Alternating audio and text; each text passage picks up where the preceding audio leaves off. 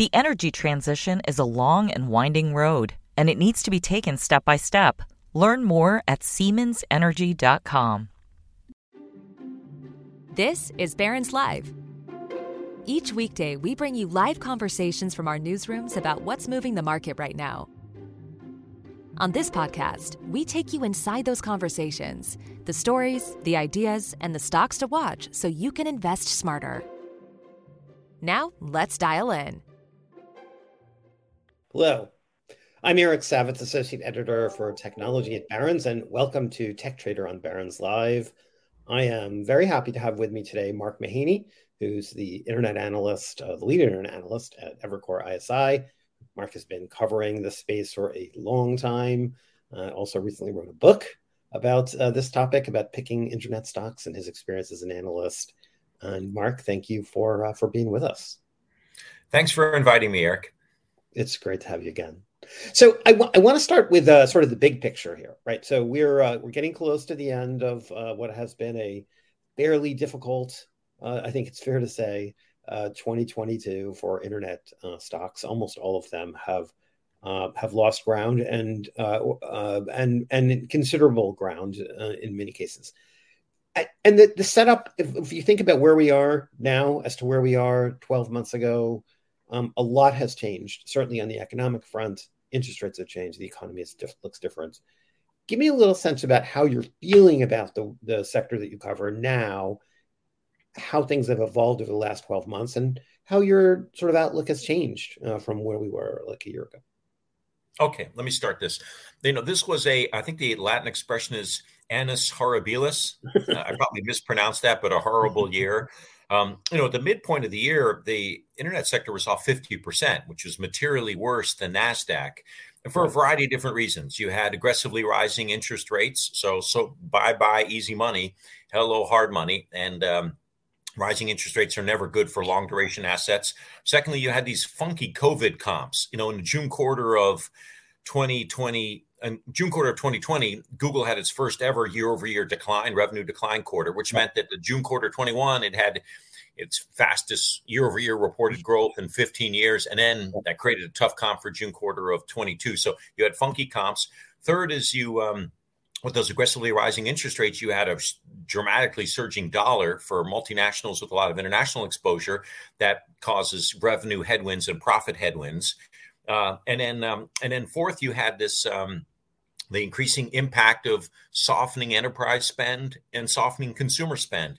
Even two areas like cloud computing and search advertising, which most people would have thought would have kind of held up best, started showing softness in the September quarter. So it was just kind of this bad cocktail, this mix, all these 3, 4, 5 headwinds that really negatively impacted the internet sector. It massively underperformed through the first half of the year. But things started changing, by the way, in the second half of the year. There were some dramatic outperformers that lead us into 23 and help explain why I think the outlook for 23 is more constructive than it was for 22. I tried to be muted and cautious. Those were the two words I kept using for the internet stocks in 22. But in the back half of the year, you started seeing stocks like Uber, particularly Netflix, even smaller names like Wix start to outperform Pinterest, either because they had new revenue streams or there were cost-cutting actions taking place, activist investors involved. And you had some stocks like Netflix jump up 70% since July 1st. Right. July 1st is an arbitrary date, but so is January 1st. So anyway, it was kind of like a tale of two halves. But you still had underperformance for a good number of the names in the back half of the year, but you started to get a little bit of quality bifurcation. It became once again a stock picker's market. And then, Eric, to answer your question about 23, I think there's 3 reasons to be more constructive. One is multiples have de-risked. Second, estimates have de-risked. Both of those, i.e., it's another way of saying the multiples have come down and estimates have come down. They're never fully de-risked, but they certainly are come down a lot since they were at the beginning of the year.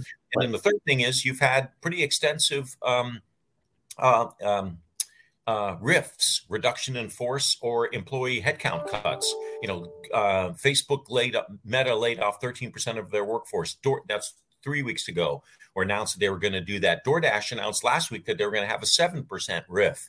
And the third reason why that should make you constructive for 2023 is it creates what I call an EPS slingshot opportunity, because at some point when macro improves and revenue growth starts to reaccelerate again, it'll happen on a cost basis that's lower. So earnings growth can come back faster on a reduced cost basis. So that's what at the margin, I'm worried about macro trends for the next quarter, 2 quarters, 3 quarters. I still see deteriorating demand trends, but the setup is there. And I think it's much more constructive going into 23 than it was in the 22.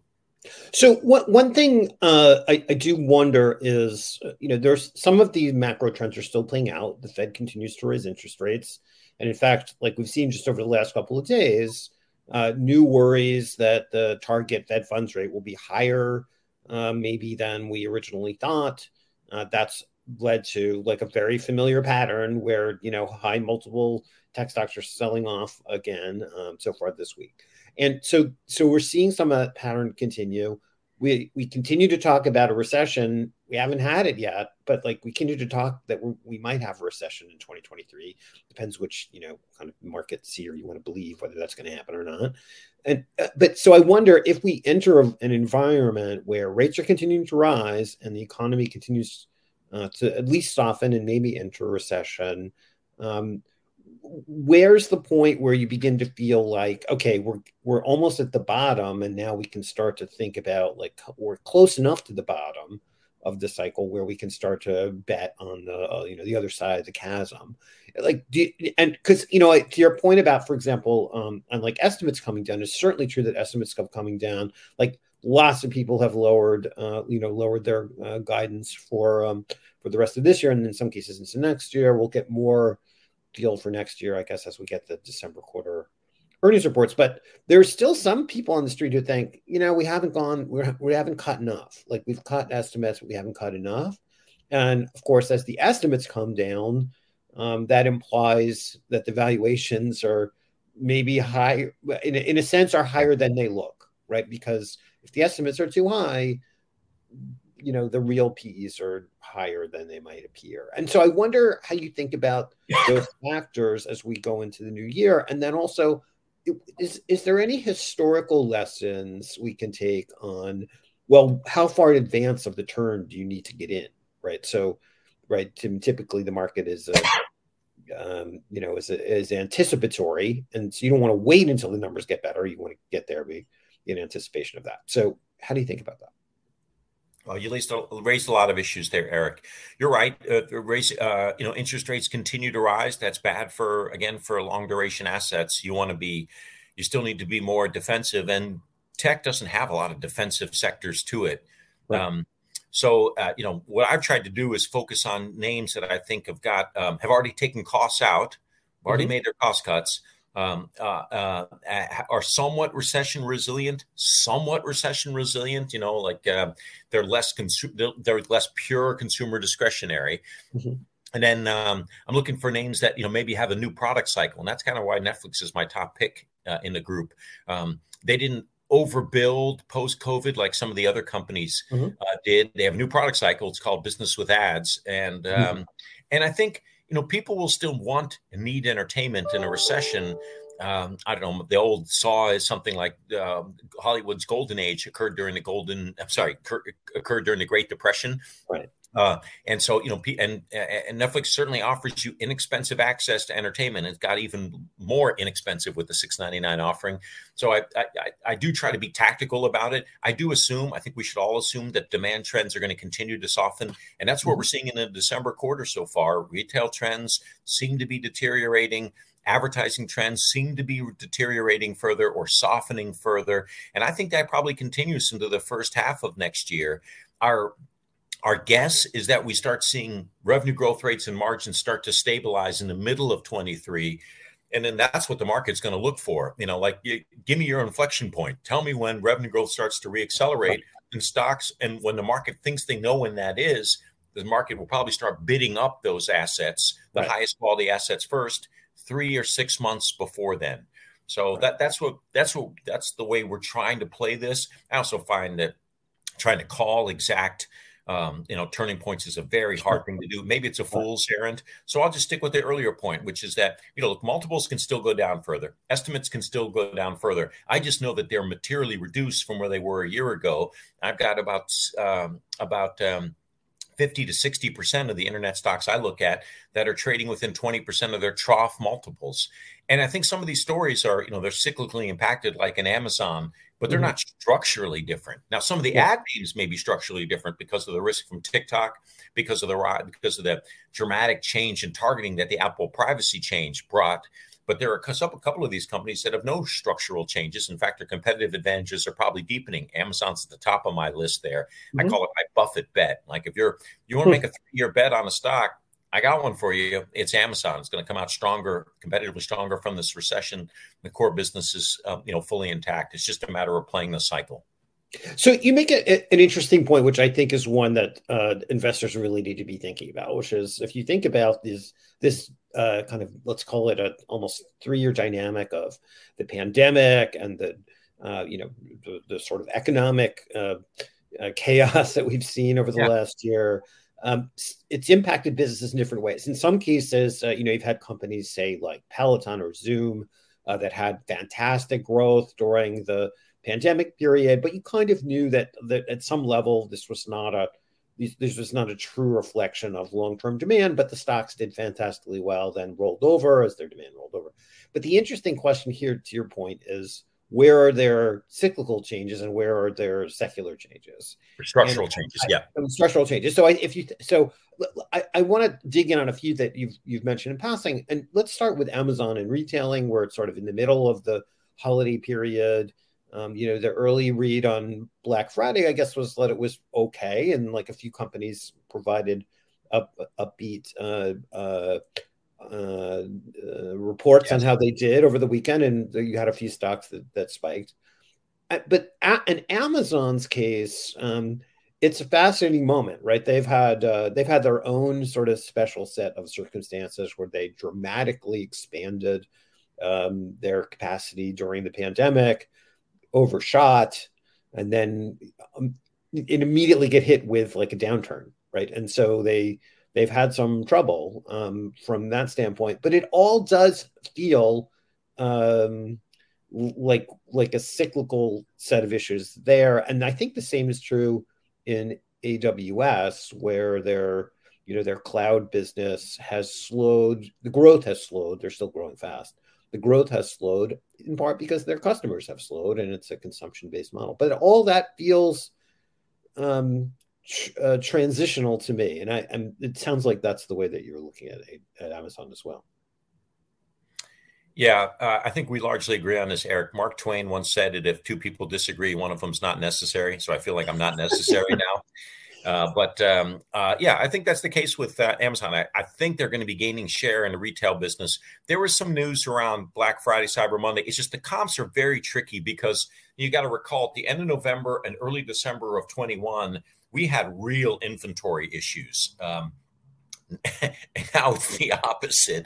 For good or for bad, and it's for bad. We've got excess inventory and a heck of a lot of discounting. So some of those Black Friday, Cyber Monday spikes in sales, I think were a little bit misleading. So I do worry about that. And I'm going to make the assumption, I think we all should, that with record high inflation, it does impact consumer discretionary spend. Absolutely. Walmart, with 50% of their sales being groceries, that can hold up a little better than an Amazon can. But on the other side of this cycle, in the meantime, Amazon did overbuild from the pandemic. Shame on them. Given all the experience we've all had with pandemics, you'd have thought that they could have executed better. That's a joke. It was very hard to know when you're making major year to 2 out investment decisions what the right level was, and they aimed for the high end. I do think that Amazon was a structural winner from COVID. I'm sorry. I do think that led more people to do shopping online, to shop for categories that they had not shopped before, like consumer essentials, household essentials, groceries. And I think those are kind of permanent changes in habit. I do think we kind of permanently moved along the digital adoption curve in terms of enterprises and the use of cloud computing. So we over extrapolated. The market did, I did, Amazon did, but there's still the trend was still up and to the right because of COVID. Now the one structural challenge, maybe if there really is one, is shipping costs spiked. They're coming down. Fuel costs spiked earlier this year. They're coming down. One thing that won't come down are wage costs, and those have structurally stepped up. Then that Amazon can scale against that, but it's going to take a while for them to do that. That's the one kind of issue, I think, on the margins, but literally on the margins and figuratively. But I think Amazon, comes out of this, and it's still a very diversified business. It still has the best mix shift story, I think, in tech. Its fastest growing businesses, AWS and advertising, are higher margin than their core retail business. I think people underappreciate how profitable the retail business is, because we don't know how much of that Alexa and film or video content spend is buried in that North American retail business. My guess is that it's a lot. And based on what we're learning about how much they've been losing at Alexa, I was surprised to see it was $5 to $10 billion. That's a lot of money. So there are places to cut costs, and you still have these growth initiatives, I think, with Amazon. I refer to them as whale opportunities. I think they can go from $35 billion in advertising revenue to $100 billion. They're just starting to tap into brand advertising dollars, with NFL, football rights and a lot of video content that, right now there's only one major streaming company that doesn't have any ads in it. There's only one left. That's Amazon, and I can't imagine that's going to be forever the case. So I just think there's gimme money. That's an opportunity. I think they've got a lot more growth opportunity in business and industrial supplies.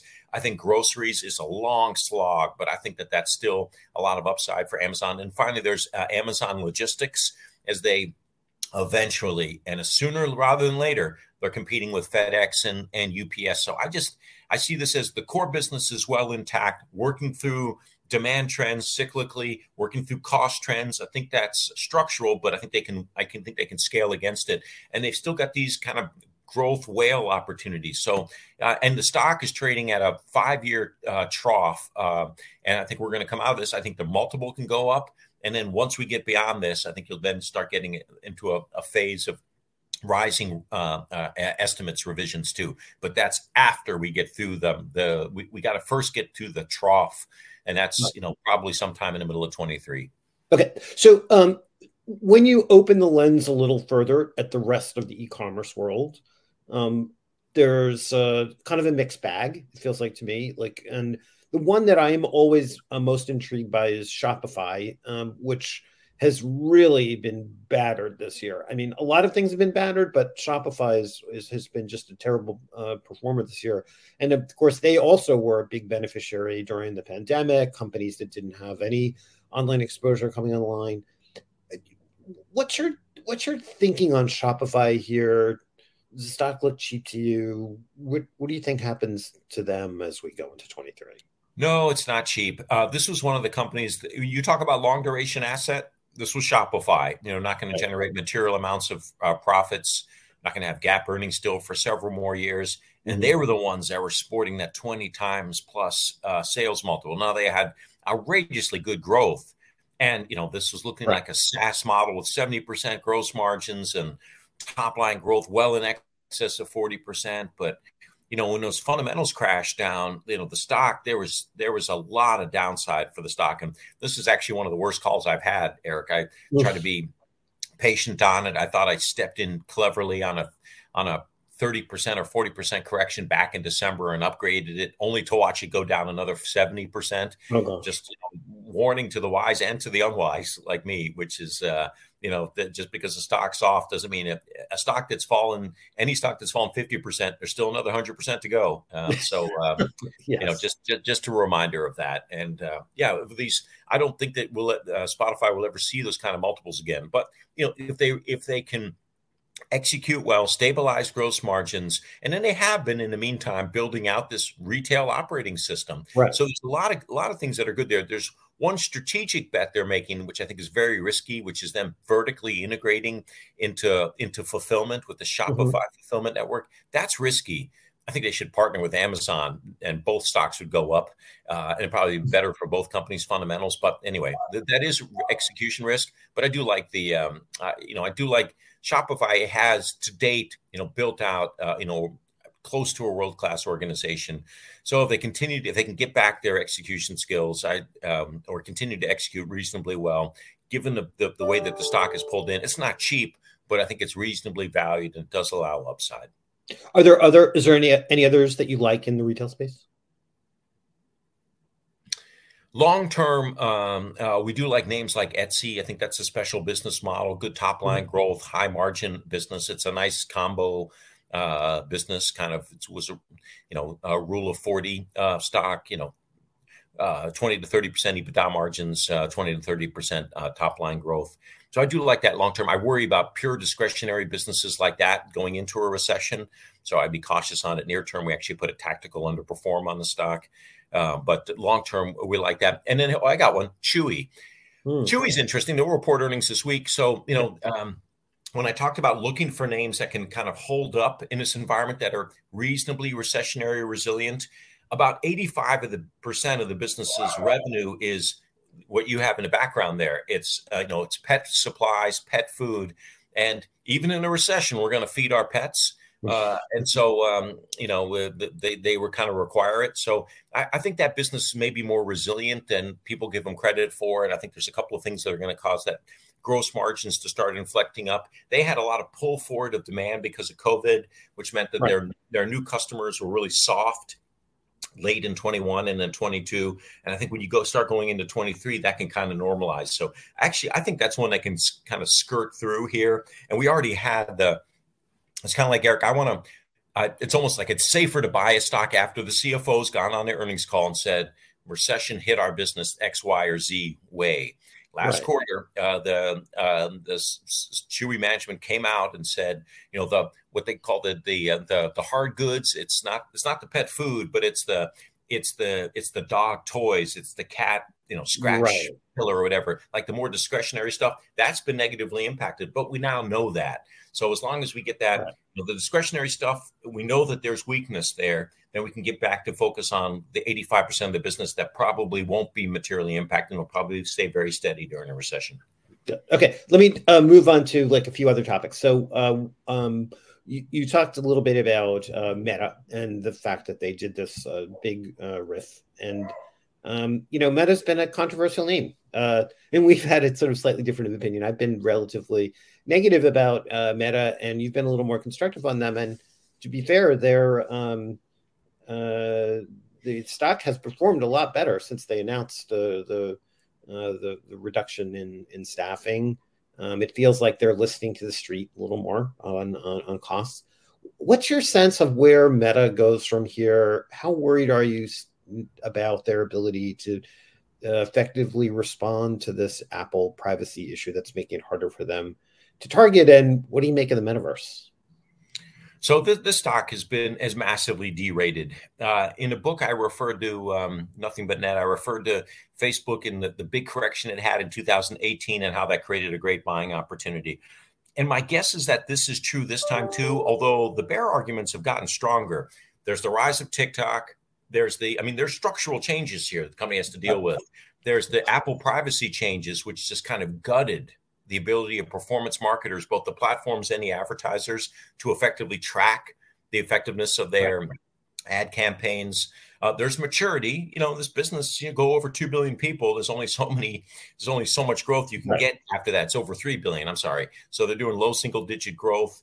And then there is this bet on the metaverse, and they're spending a lot of money on that. And I may have missed one. Oh, regulatory changes too. So it's like 4 or 5 kind of good bear arguments on this name. And that's why the stock is derated so much. We're doing like 12 times GAAP earnings. This is not pro forma earnings. This is GAAP earnings. It's a discount to the market. And I sort of interpret that as this is the next Yahoo, like a deteriorating asset. The reason I continue to like the stock, and it's been a dud, worse than that year to date, is that I'm still watching the user metrics and the engagement metrics, and I still see those rising. So, this is not a deteriorating asset yet. It may still be, but it's not yet, like Yahoo was and is. And then I do think that part of the business, the core Facebook business, isn't really impacted by TikTok. It's the Instagram business. That's where the real issue is. Like we see Facebook share of total time spent online amongst the social media assets, core Facebook Blue, that's actually stayed very consistent over the last couple of years. It's really Instagram that's lost a little bit of share. That's the issue.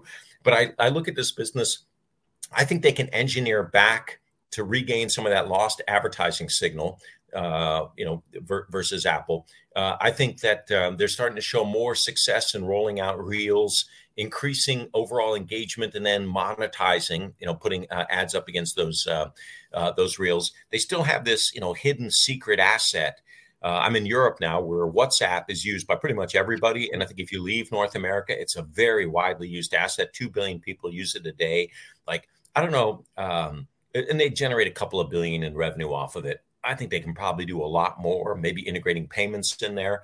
Mm-hmm. So I still think there's a real nice opportunity there.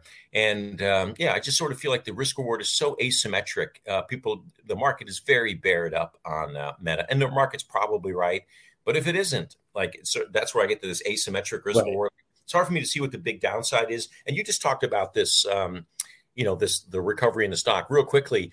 I mean, that was a disaster this last quarter. The earnings, the stock traded off 25%, but it wasn't because of revenue problems. It wasn't because of user or engagement metrics. It was because of the company's commentary about costs, and essentially said, we'll just spend whatever on Metaverse, and we're going to spend a lot of money on our core business. And the market said, no way, trashed the stock by 25%. You had the fastest 2-week pivot ever. The management team came out 2 weeks later, and in AK said, okay, no mas. We're not going to grow CapEx as much. We're not going to grow OpEx as much. And then the stock has pretty much recovered. I mean, it was 130 when they printed that number. I forget how low we got, but whatever, 25 or 26%, it was $95 or something like that. Mm-hmm. And then we're back now above 120. Like, we're on a glide path back to 130. So we're back at par. If they had given the guidance that they gave 2 weeks after earnings, I don't think the stock would have traded off. And I wish they would spend less on Meta. I really do. I think it's a good long-term investment. I mean, I don't know what future interaction is going to be, but it's probably going to be more immersive than what you and I are doing now. And over the next 5 to 10 years, and absolutely, Facebook should be investing. Meta should be investing in it. I just wish, like most of their large holders, that the level of investment was half of what they're doing. But I think you can still make. You don't have to believe in the metaverse, and I think you can still make money going long on Meta. Do you? How would you compare your thinking on Meta to Alphabet, right? Which has a different advertising profile, right? I mean, YouTube, it looks a little more like Meta, but like Google search is really a different dynamic, it feels like, right? No, you're right. It is. So if there's two structural issues facing Meta, Apple privacy changes and TikTok, those seem to be much less problematic for Google. I mean, much less. Mm-hmm. Search, they're not an issue at all for search, and they're an issue for part of YouTube. And then you do have a broader portfolio. You've also got cloud with Google. Google is a better asset than Facebook long term. Near term, I actually think that because Facebook was more aggressive with cost cuts, I think Google needs to do it.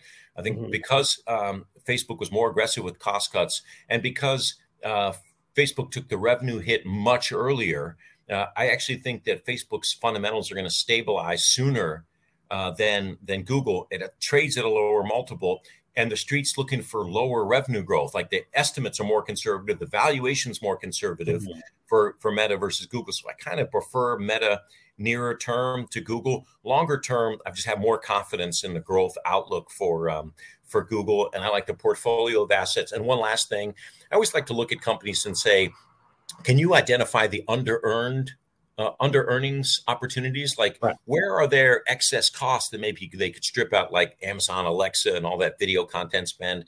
And I think about Google or Alphabet, and I think there's $4 to $5 billion a year they're losing in the cloud business.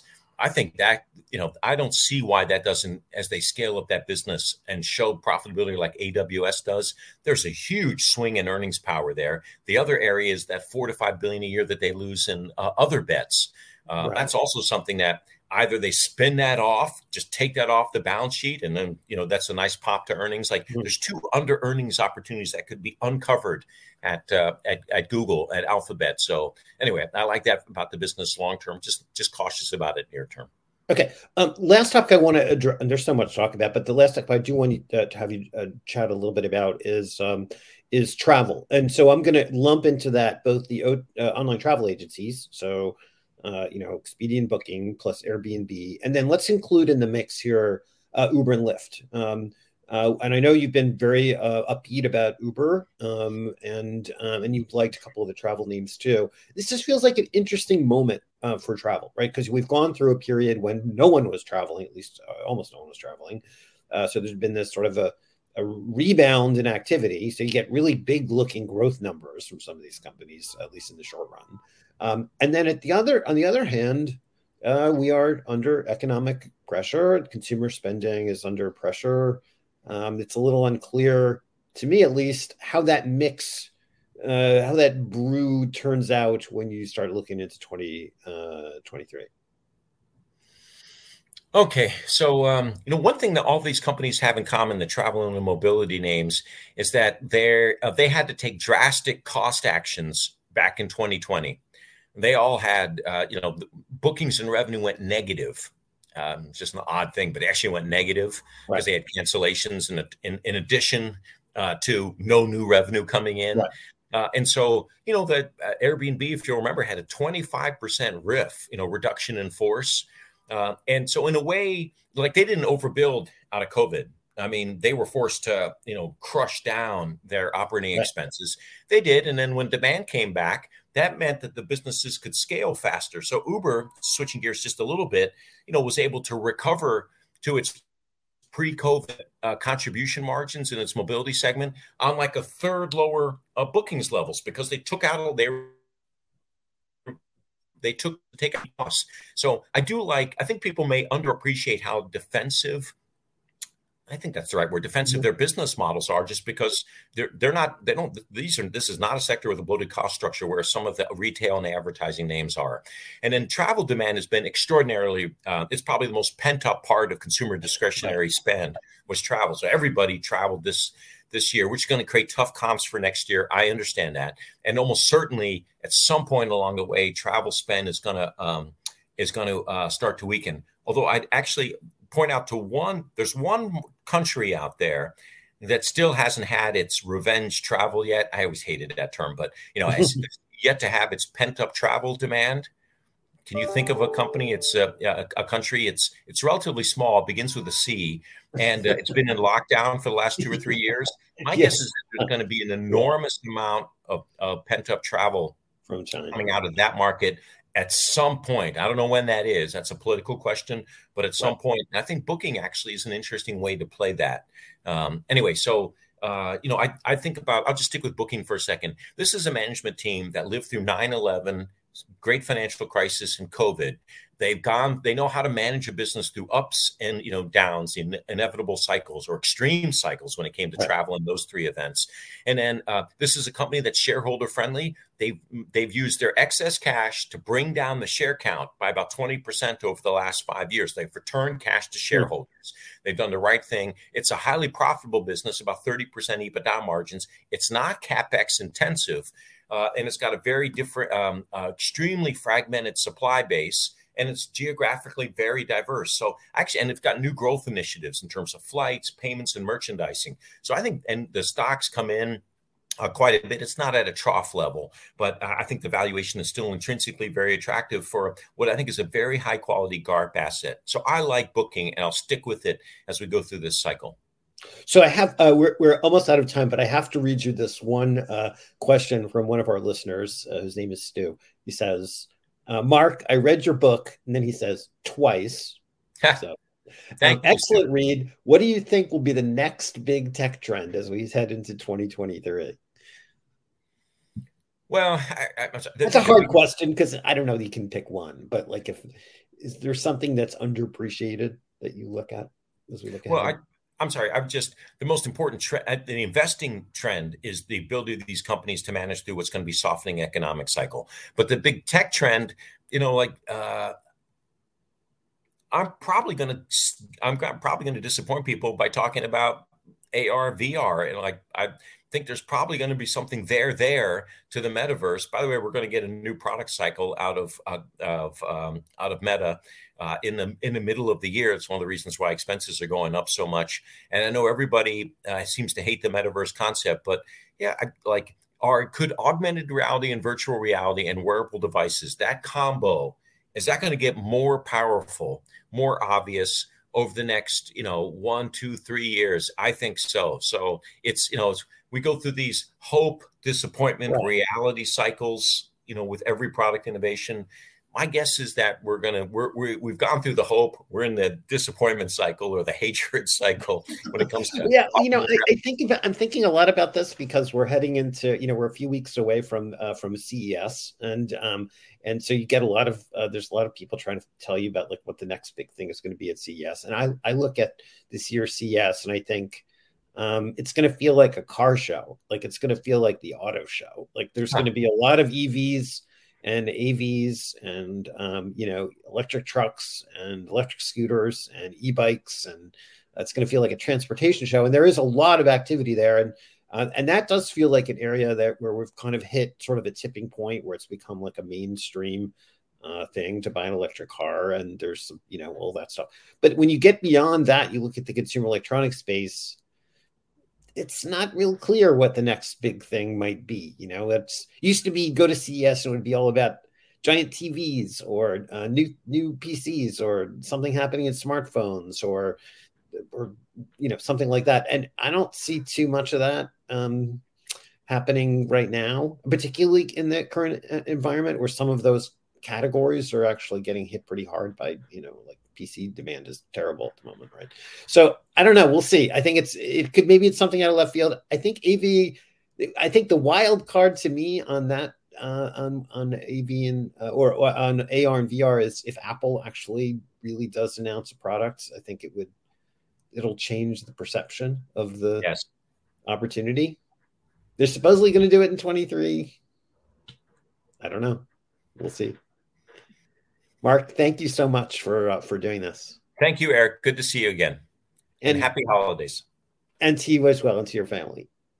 Please join us, everyone, tomorrow. Again, we'll be back. Market Watch reporter Emma Ackerman will be talking with Patrick Cooney, who's the Assistant Director of Economic Mobility at Poverty Solutions, for Poverty Solutions at the University of Michigan. They'll be talking about how poverty rates improved in the last year, and what the situation might look like for next year. Thanks to everyone for being with us. Be well and stay safe. The energy transition is a long and winding road, and it needs to be taken step by step. Learn more at SiemensEnergy.com.